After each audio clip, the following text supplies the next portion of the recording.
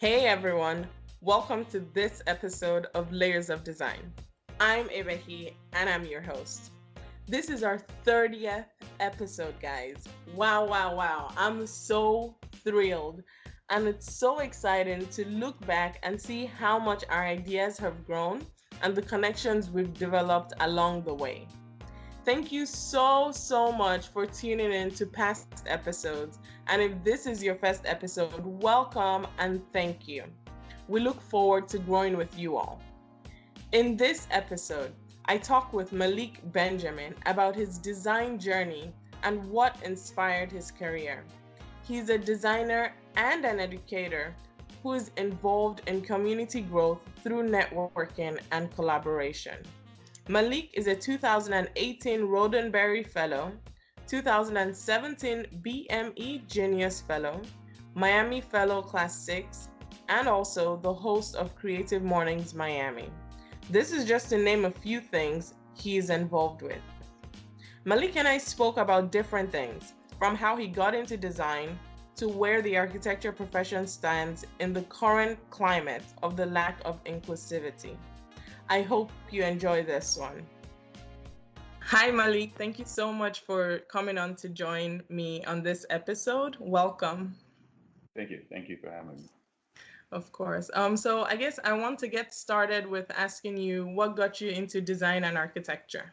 I thought design was the easiest way to improve communities. I thought it was like just basically a design problem. So if a neighborhood didn't look nice, um, and that was when I was really young, so I was like, nice, it has to look nice. I was like, oh, we'll just fix it and we'll draw something and then we'll build it. And it was that's where it started. And of course, went through high school and was good at math. And my college advisor was like, "You're good at math. You should do architecture." Which none of that really lines up as much.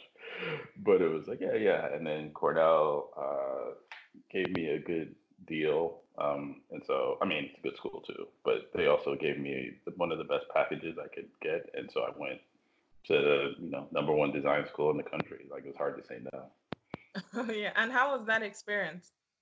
That is the second best experience of my life. My high school experiences were like my best experiences. Like the friends I have, I still have, but I have more friends from college. Like even like in during this the shutdown, the people I talk to the most, I text the most, are either directly from there or like one of the brothers of a person I went to school with. Kola Lekon JF is like his brother. I talk to like more than probably him, and I still talk to Lake. So yeah, yeah, that experience was great, and also we're also we're still active, and so the group that I went to school with, they're talking to the dean of the school about a host of issues that they want to implement solutions for, so that the school gets better. And so I think it was and still is a great experience to have gone there for design school. Oh, wow. That's very nice. So another question that I wanted to ask you was about you being an educator, because I've noticed that you are very open and you're also very big on sharing all of the knowledge that you've gathered throughout the years. So I wanted to ask what led you to be an educator. One of the most influential people while I was at, I guess it's two parts. A lot of my family are educators, or worked in colleges and school systems. And but then one of the people at Cornell, Dr. Raymond Dalton, he was like an art teacher and like architecture professor as well. And then he was a dean and he had like a bunch of positions. And so I was like, oh, this is a nice life right here. And the way he did it, he was always trying to help us improve our individual lives, but also focus us on the much bigger picture, the bigger picture than even we were getting in class, about the world and about time, the time in which we were and what was going to happen in the future, based on what was happening in the past, and how we should be a part of solution solving. And so I was like that. I think if that framing of education made me go, oh, this is a place I can go to be near really, really smart, driven people. In this case, mainly the students, but they're also professors. But like the students always feel smart and driven, and then do it and like be there with them, solving problems and helping them figure out where they're going to be for the next 30 to 40 years. So yeah, it was probably Dr. Dalton, to be honest with you. Like that, like by himself, he alone was like an influence on me, and not just me, but like a lot of people that I know. I guess that kind of leads me to my next question, which is about your early career influences. Yeah, it would be, well, career influences, that definitely Dr. Dalton. In academia, also my friend, he's an architect by training like me, but he's been in the art world for a while. Olalekan Jayapis, big artist. His dad was a professor at the time at both uh, Harvard and Cornell, Mm. and so um, yeah, just watching him and seeing how he navigated two very complicated spaces was interesting. And then the third part was the upperclassmen at the time who all went off to like started businesses while they were in school, and they were like at the time pushing computer rendering and internet technologies way before the school would even appreciate it or before anyone else was supporting them, and they like all went on to like start very very successful businesses like D-Box. Oh. They were my influences because it was like, what are you doing? Okay, and that works. And you're doing this with studio, and they're like also like killing it at studios. Like you just did studio, and now you're gonna go to New York really quickly to get a deal. And that was back when rendering took Hmm. 50 times longer, and the internet was 1,000 times slower. And they were just like they were just so I just watched them and was impressed, and they were my inspiration for a lot of things. Yeah. Oh wow, that's really cool. So okay. So I know that you're the host and the founder of the Creative Mornings in Miami. Can you tell us about that? Creative Mornings. It started in New York. Tina, former finance guru, Mm-hmm. was like, I'm tired of being so much like a banker or a right brain person. Mm-hmm. Let's not do left brain, right brain, because I'm going to get them confused. Let's just say she was a banker, very logical, and just like most Swiss, she also had a creative side. And she was started doing these breakfasts, and then people started saying, her friends were like, "Can we do these breakfasts in our city?" And she was like, "Sure." And then at some point early on, she was like, "We should brand the whole thing and see if we can set up some infrastructure." Miami joined. We were like the 69th chapter. There's about 200 of them at this point. That was about 7 years ago. And so it's simply the idea is cool venue, cool speaker, cool community, no cost with breakfast. That obviously changes at this point, but the idea was like it should be a free space for creatives to get together to access someone they don't always have a chance to access, or to access someone in a way they don't always get a chance to access them. And it should be completely free, and it should happen every month. And globally, we're all doing the same theme every month. So the idea is that we would it would basically, as a global community, show different aspects of the same word. So if the word's insecure, which was last month's theme, what does Prague think about insecure? Miami think about insecure? Los Angeles?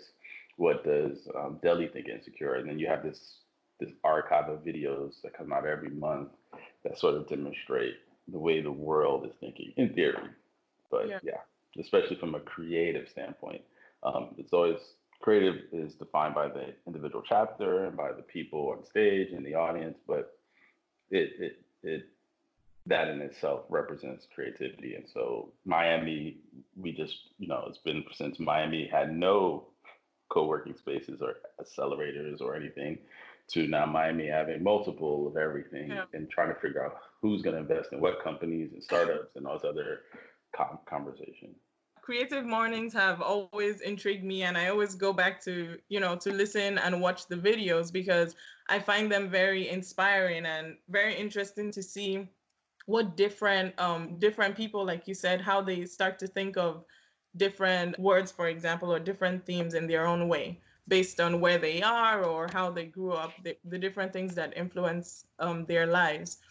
So I wanted to ask you about being a fellow, because I saw that that's one of the many things you are. So can you tell me how that, I guess, that experience is and what led you to, I guess, acquire that position? So, fellowships. There's two types of fellowships. I tend to only do one of the two types. One type is you're a professional, you want to hang out with other professionals, and you pay, someone pays, usually your business pays into a program, you join that fellowship, and you learn from each other, and then you usually get spun off. You go back to your life, but you learn from your cohort.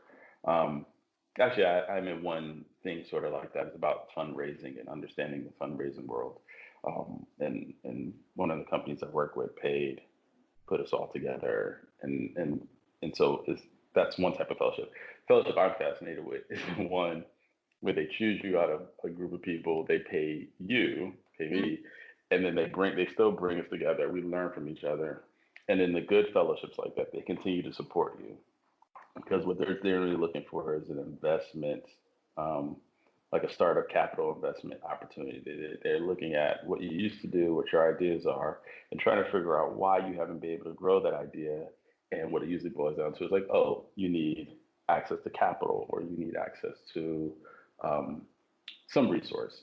Uh, you don't have the right connections institutionally, and their job as an institution generally is like a foundation or some other institution with money to give away is like we will connect you to those individuals, we connect you to those organizations as long as you keep pushing that idea, we will support you, or a better idea. It doesn't have to be that idea. And so I've been fortunate because most of the times I'm in an institution that won't change, Mhm. and um, you need a sort of in a corporate world to be research and development. That's where your innovation, your disruption would happen. A lot of places don't have that mentality or that like that part of their institution. So I just basically use fellowships as my own personal disruption, research and development lab, which is why I set up a LLC called Mhm. Institute of Collaborative Innovation, and that's where I do all of my it starts out wacky, and then I try to institutionalize it and make it impactful. Oh, wow. So there's another thing that I know you've touched on, and something that I also know that you're pretty big on, which is being a community leader and helping, communities through design. So I would like to talk on that a bit because one thing I'm also focusing on now is really getting into the community and using layers of design as a tool to start helping the community through design. I guess a question I want to ask you is how can we get designers and architects to be more involved in those kind of projects? So I've got two answers. I'm gonna give them both. I'm gonna give them both. When I talk to people like you, like if I find someone like I'll talk like Jermaine Barnes, like if if I meet, and I've known Jermaine now, I mean he's still young, but when he was really young, and it's like if you have an idea, I never try to take the idea you have and say, now how do we get more people to do it? Because that takes a lot of energy away from building up your idea. Meaning, it's going to be hard since it's not the status quo. What you're describing is not the status quo. Yeah. It's going to be hard to create the change that you're looking to create. So in my mind, it's like if the goal is to make change, the goal is probably quicker to make change and build consensus and get more people involved if I just support the one person in front of me who already has the drive, the initiative, and the ambition. It's kind of I kind of learned that from fellowships. Like the fellowships tend to be, they have a couple $1 million and they Mhm. say, we could try to pay our way to fixing this problem, but we'd have to figure out the problem and get connections in the community and figure out what the solution is. Or we could just find the people who are thinking about it, who don't have the one thing we have lots of, which is money. We give them the money and let them do it. I don't. have money to give out, but I do have access and other things. And in my opinion, it's, like with Jermaine, it's like we used to talk all the time, and he was at the community development corporation I worked at, and he sometimes asks advice, and sometimes he just throw out his idea. I'm like, just do it. Like, no one's gonna stop you. And then in the long run, if you're right, you're in the front when everyone else starts to come in and starts to hop on the bandwagon. The other answer I have is I work a lot, a lot with Kimberly Dowdell now. Not a lot. She works a lot. So in comparison to how much she's doing, I work a very little bit. From my perspective, I work a lot with her. She's the current president of NOMA. I mean, her resume is ridiculous. And she wants to change the sector, whatever you call it, sector, field, industry, market, whatever. She wants systemic change to occur, specifically in design. And so for her, it's about building infrastructure. And part of her strategy is a dual approach of, like, for NOMA, she's supporting students on the way in, trying to get people to fund scholarships and internships and to look at where they recruit.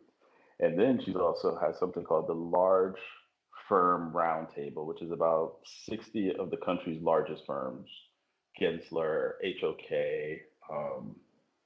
I probably shouldn't start doing names in case someone's going to get left out, but it obviously starts to show my favorites if I start naming firms. But, and in that roundtable, they meet at AIA conferences and they meet at NOMA conferences. They talk about the issues that are across the industry that go beyond typical business competitiveness, beyond just like, oh, there's a project and we want it. It goes beyond that. It goes way deeper into the sector, the design world's part in the problems that exist in the world as it is.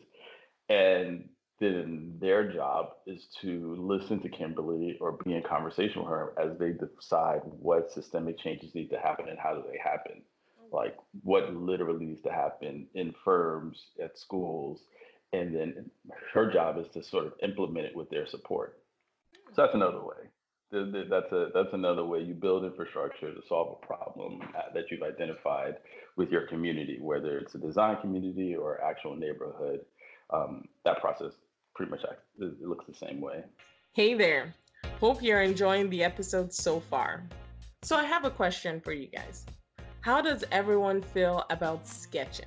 I know you can't answer me right now, but I personally have reconnected with my sketchbook and it's been so relaxing. Well, I wanted to tell you about our next series called Sketch It Out. So starting next week, every other episode is going to be a live episode where we'll be inviting you all to join us on a webinar as we get to know our guests. The twist to this is that we'll be posting a building on our story the week before. So we're going to post a building this week and we'll be sketching that building out during the webinar. You all can join us in sketching before or during the webinar and tag us in all your sketches. The idea is for us all to practice sketching while getting to know our guests more. So stay tuned for more information and let's get back to that episode. That's actually a very interesting answer. Yeah, because I've actually never thought about it that way, in the sense of, just kind of push for the idea instead of trying to bring people along with the idea at first. Okay, so I want to talk to you about the current climate right now, especially with injustices going on with architects of color, especially Black architects and designers. Where do you think architecture and design fall in this climate? So there's a ranking system. And so let's say in the ranking system, there's some leader, and the leader tells soldiers to do something that is bad. Usually the soldier says, I'm just following orders, right? That's a common thing. We've heard it throughout history. I was just following orders, including now. I was just following orders. We don't have to even go back to World War II or anything like that. I would say no part of the design world, from school through profession, has stepped up to speak up in any way that is impactful. Mm. And I would say that on the school side, where they are at the top, because they supply all the workers, and no matter how much a firm might criticize the education coming out of the school system, oh, they don't teach them what we need, and blah blah blah. Yeah. The point is, there's no other supply, so the schools can literally teach whatever they want, That's unless the firms decide they're going to build their own system, which would then become the school, which would so schools could have been leaders in thought change, and they chose not to. And they chose not to in terms of who they hired, the tenured positions that they gave out, and the student ideas that they promoted objectively or subjectively. Um, and so that's like a bucket.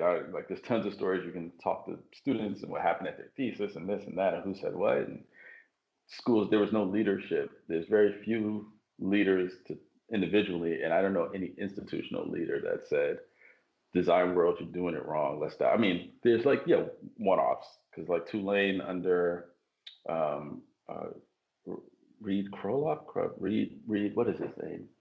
But or schools that build programs and went to other countries and like did design build and build real relationships.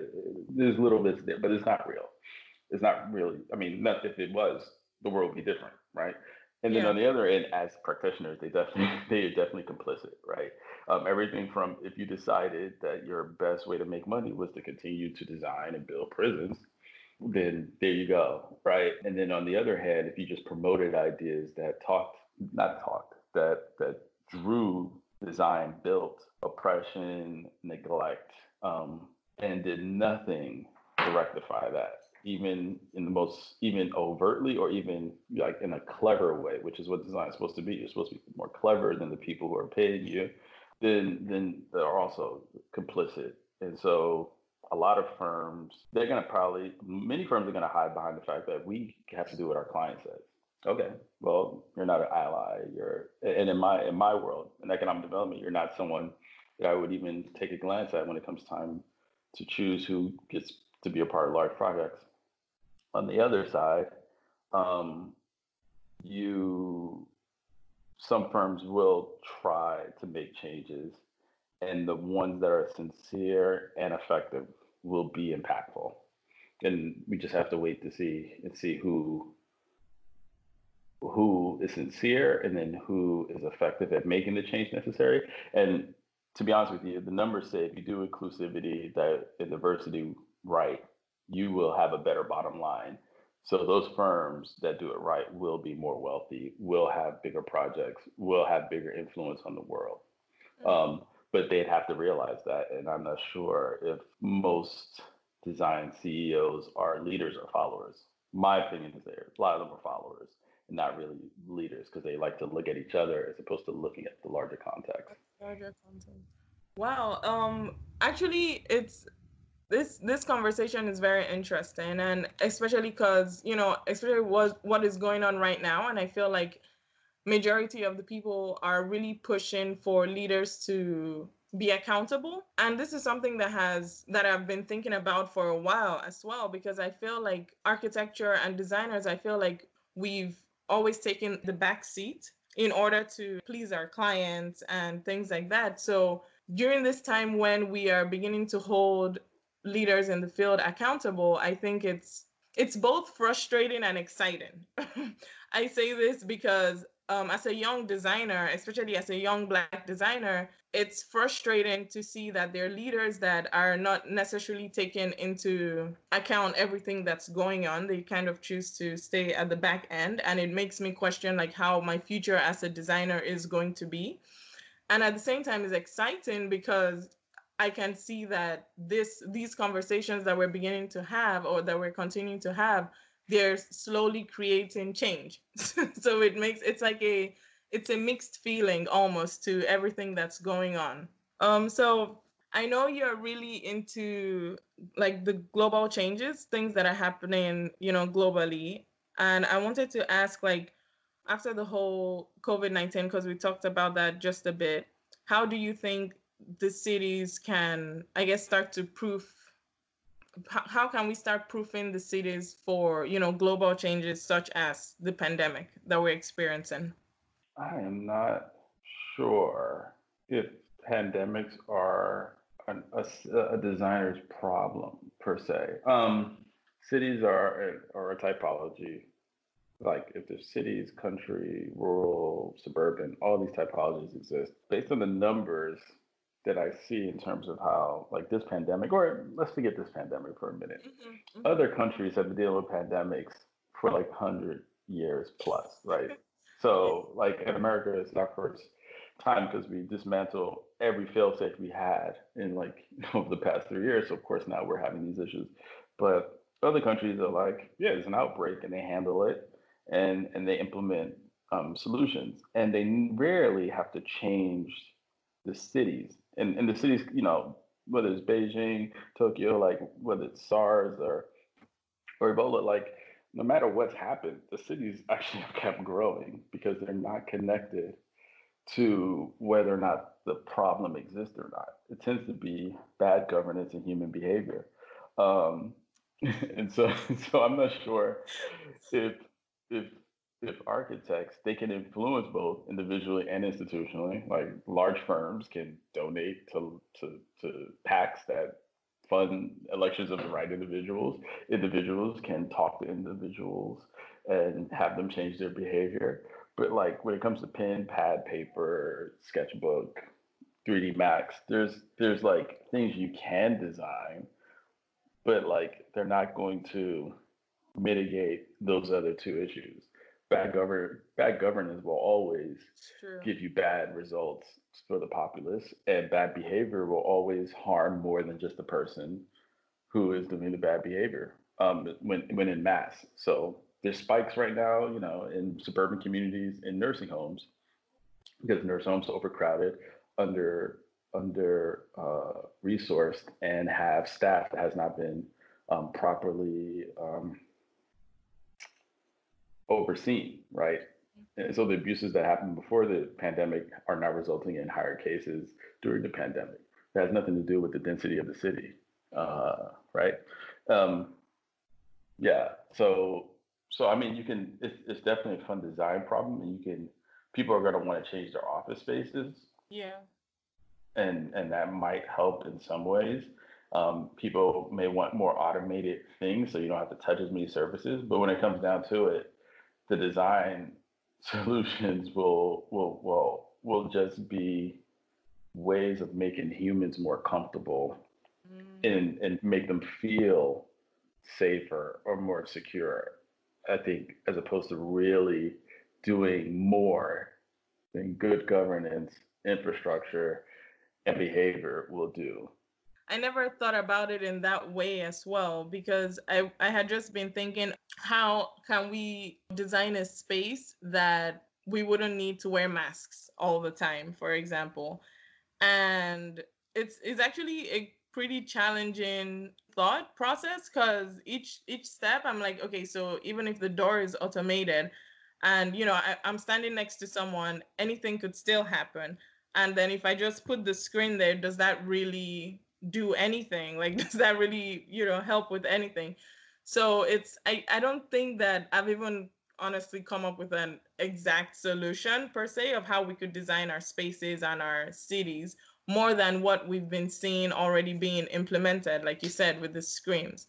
So yeah, you're absolutely right. Like with everything, like nothing is really going to stop if we don't have better governance and better behavior from And people. I mean, I came to that conclusion very early on because early in the pandemic, one of my closest friends and partners in business, worked for Twitter, Hmm. uh, and we worked on a lot of projects. He was like, "Oh, Twitter. This is about 2 weeks before even anyone I was working with started to shut down." They were Hmm. like, "Oh, they just sent everyone home," and I've been to Twitter, and I was like, "That's a city block. That's like a small Wow. city." He's like, "Yeah, they sent everyone home. Google just did the same thing, and Facebook's going to do it tomorrow." And I was like, Oh, they're big companies, well resourced, well educated, well have a lot of information, and could if there was a design solution, they could pay yeah. and they could design it, find the designers, pay for it, implement it quicker than anyone. They've got buses, they've got hotels, they've got places to sleep. If their decision is we need to shut down and isolate, it's because they've seen the bigger picture. And to me, the bigger picture especially since they've been looking at governance and everything because elections are coming up, is they don't see a way. There's no design solution.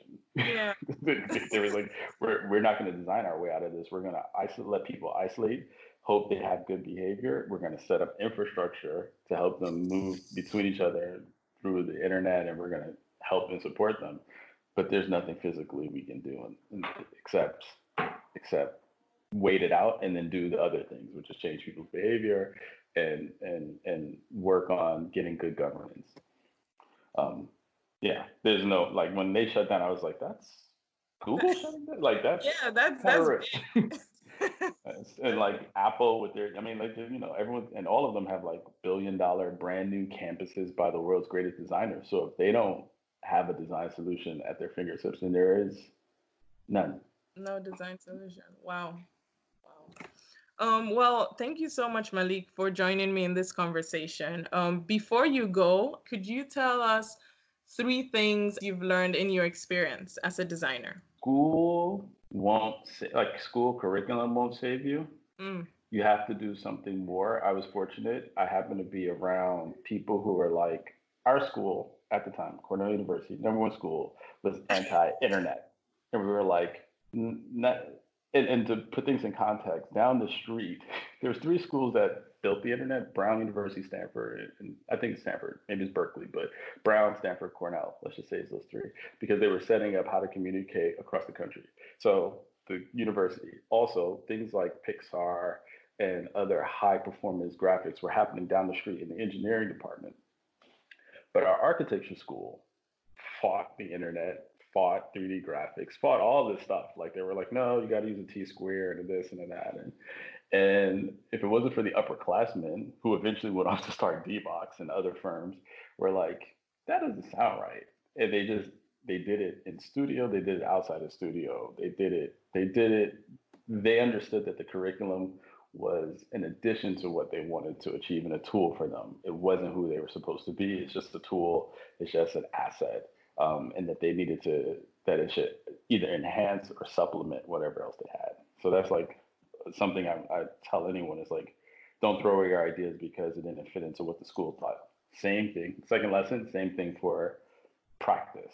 Any company, you need companies, architecture design firms in order to get your hours. Beyond that, you can find projects where you need to find them, and you should go find them wherever you should find projects where solutions are needed. Just if you see that there's a problem and it needs a solution, go there.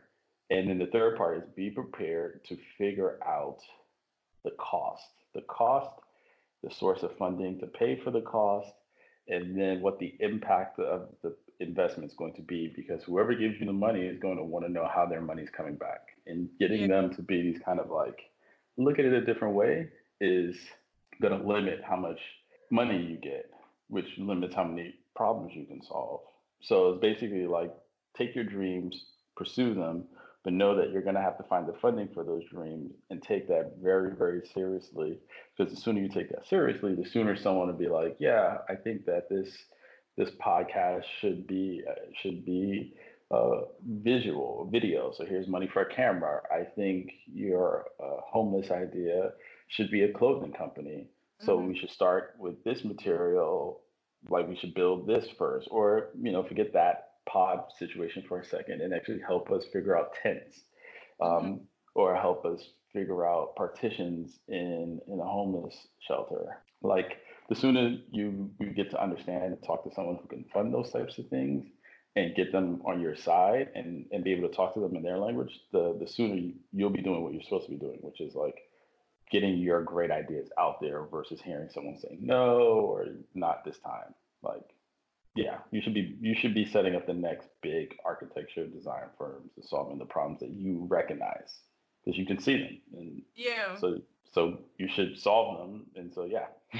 Wow, those are 3 great points. Thank you so much. And thank you for joining us today. It's been great having you on. Same here. It's been great to be here. Glad to see you. Glad to talk to you.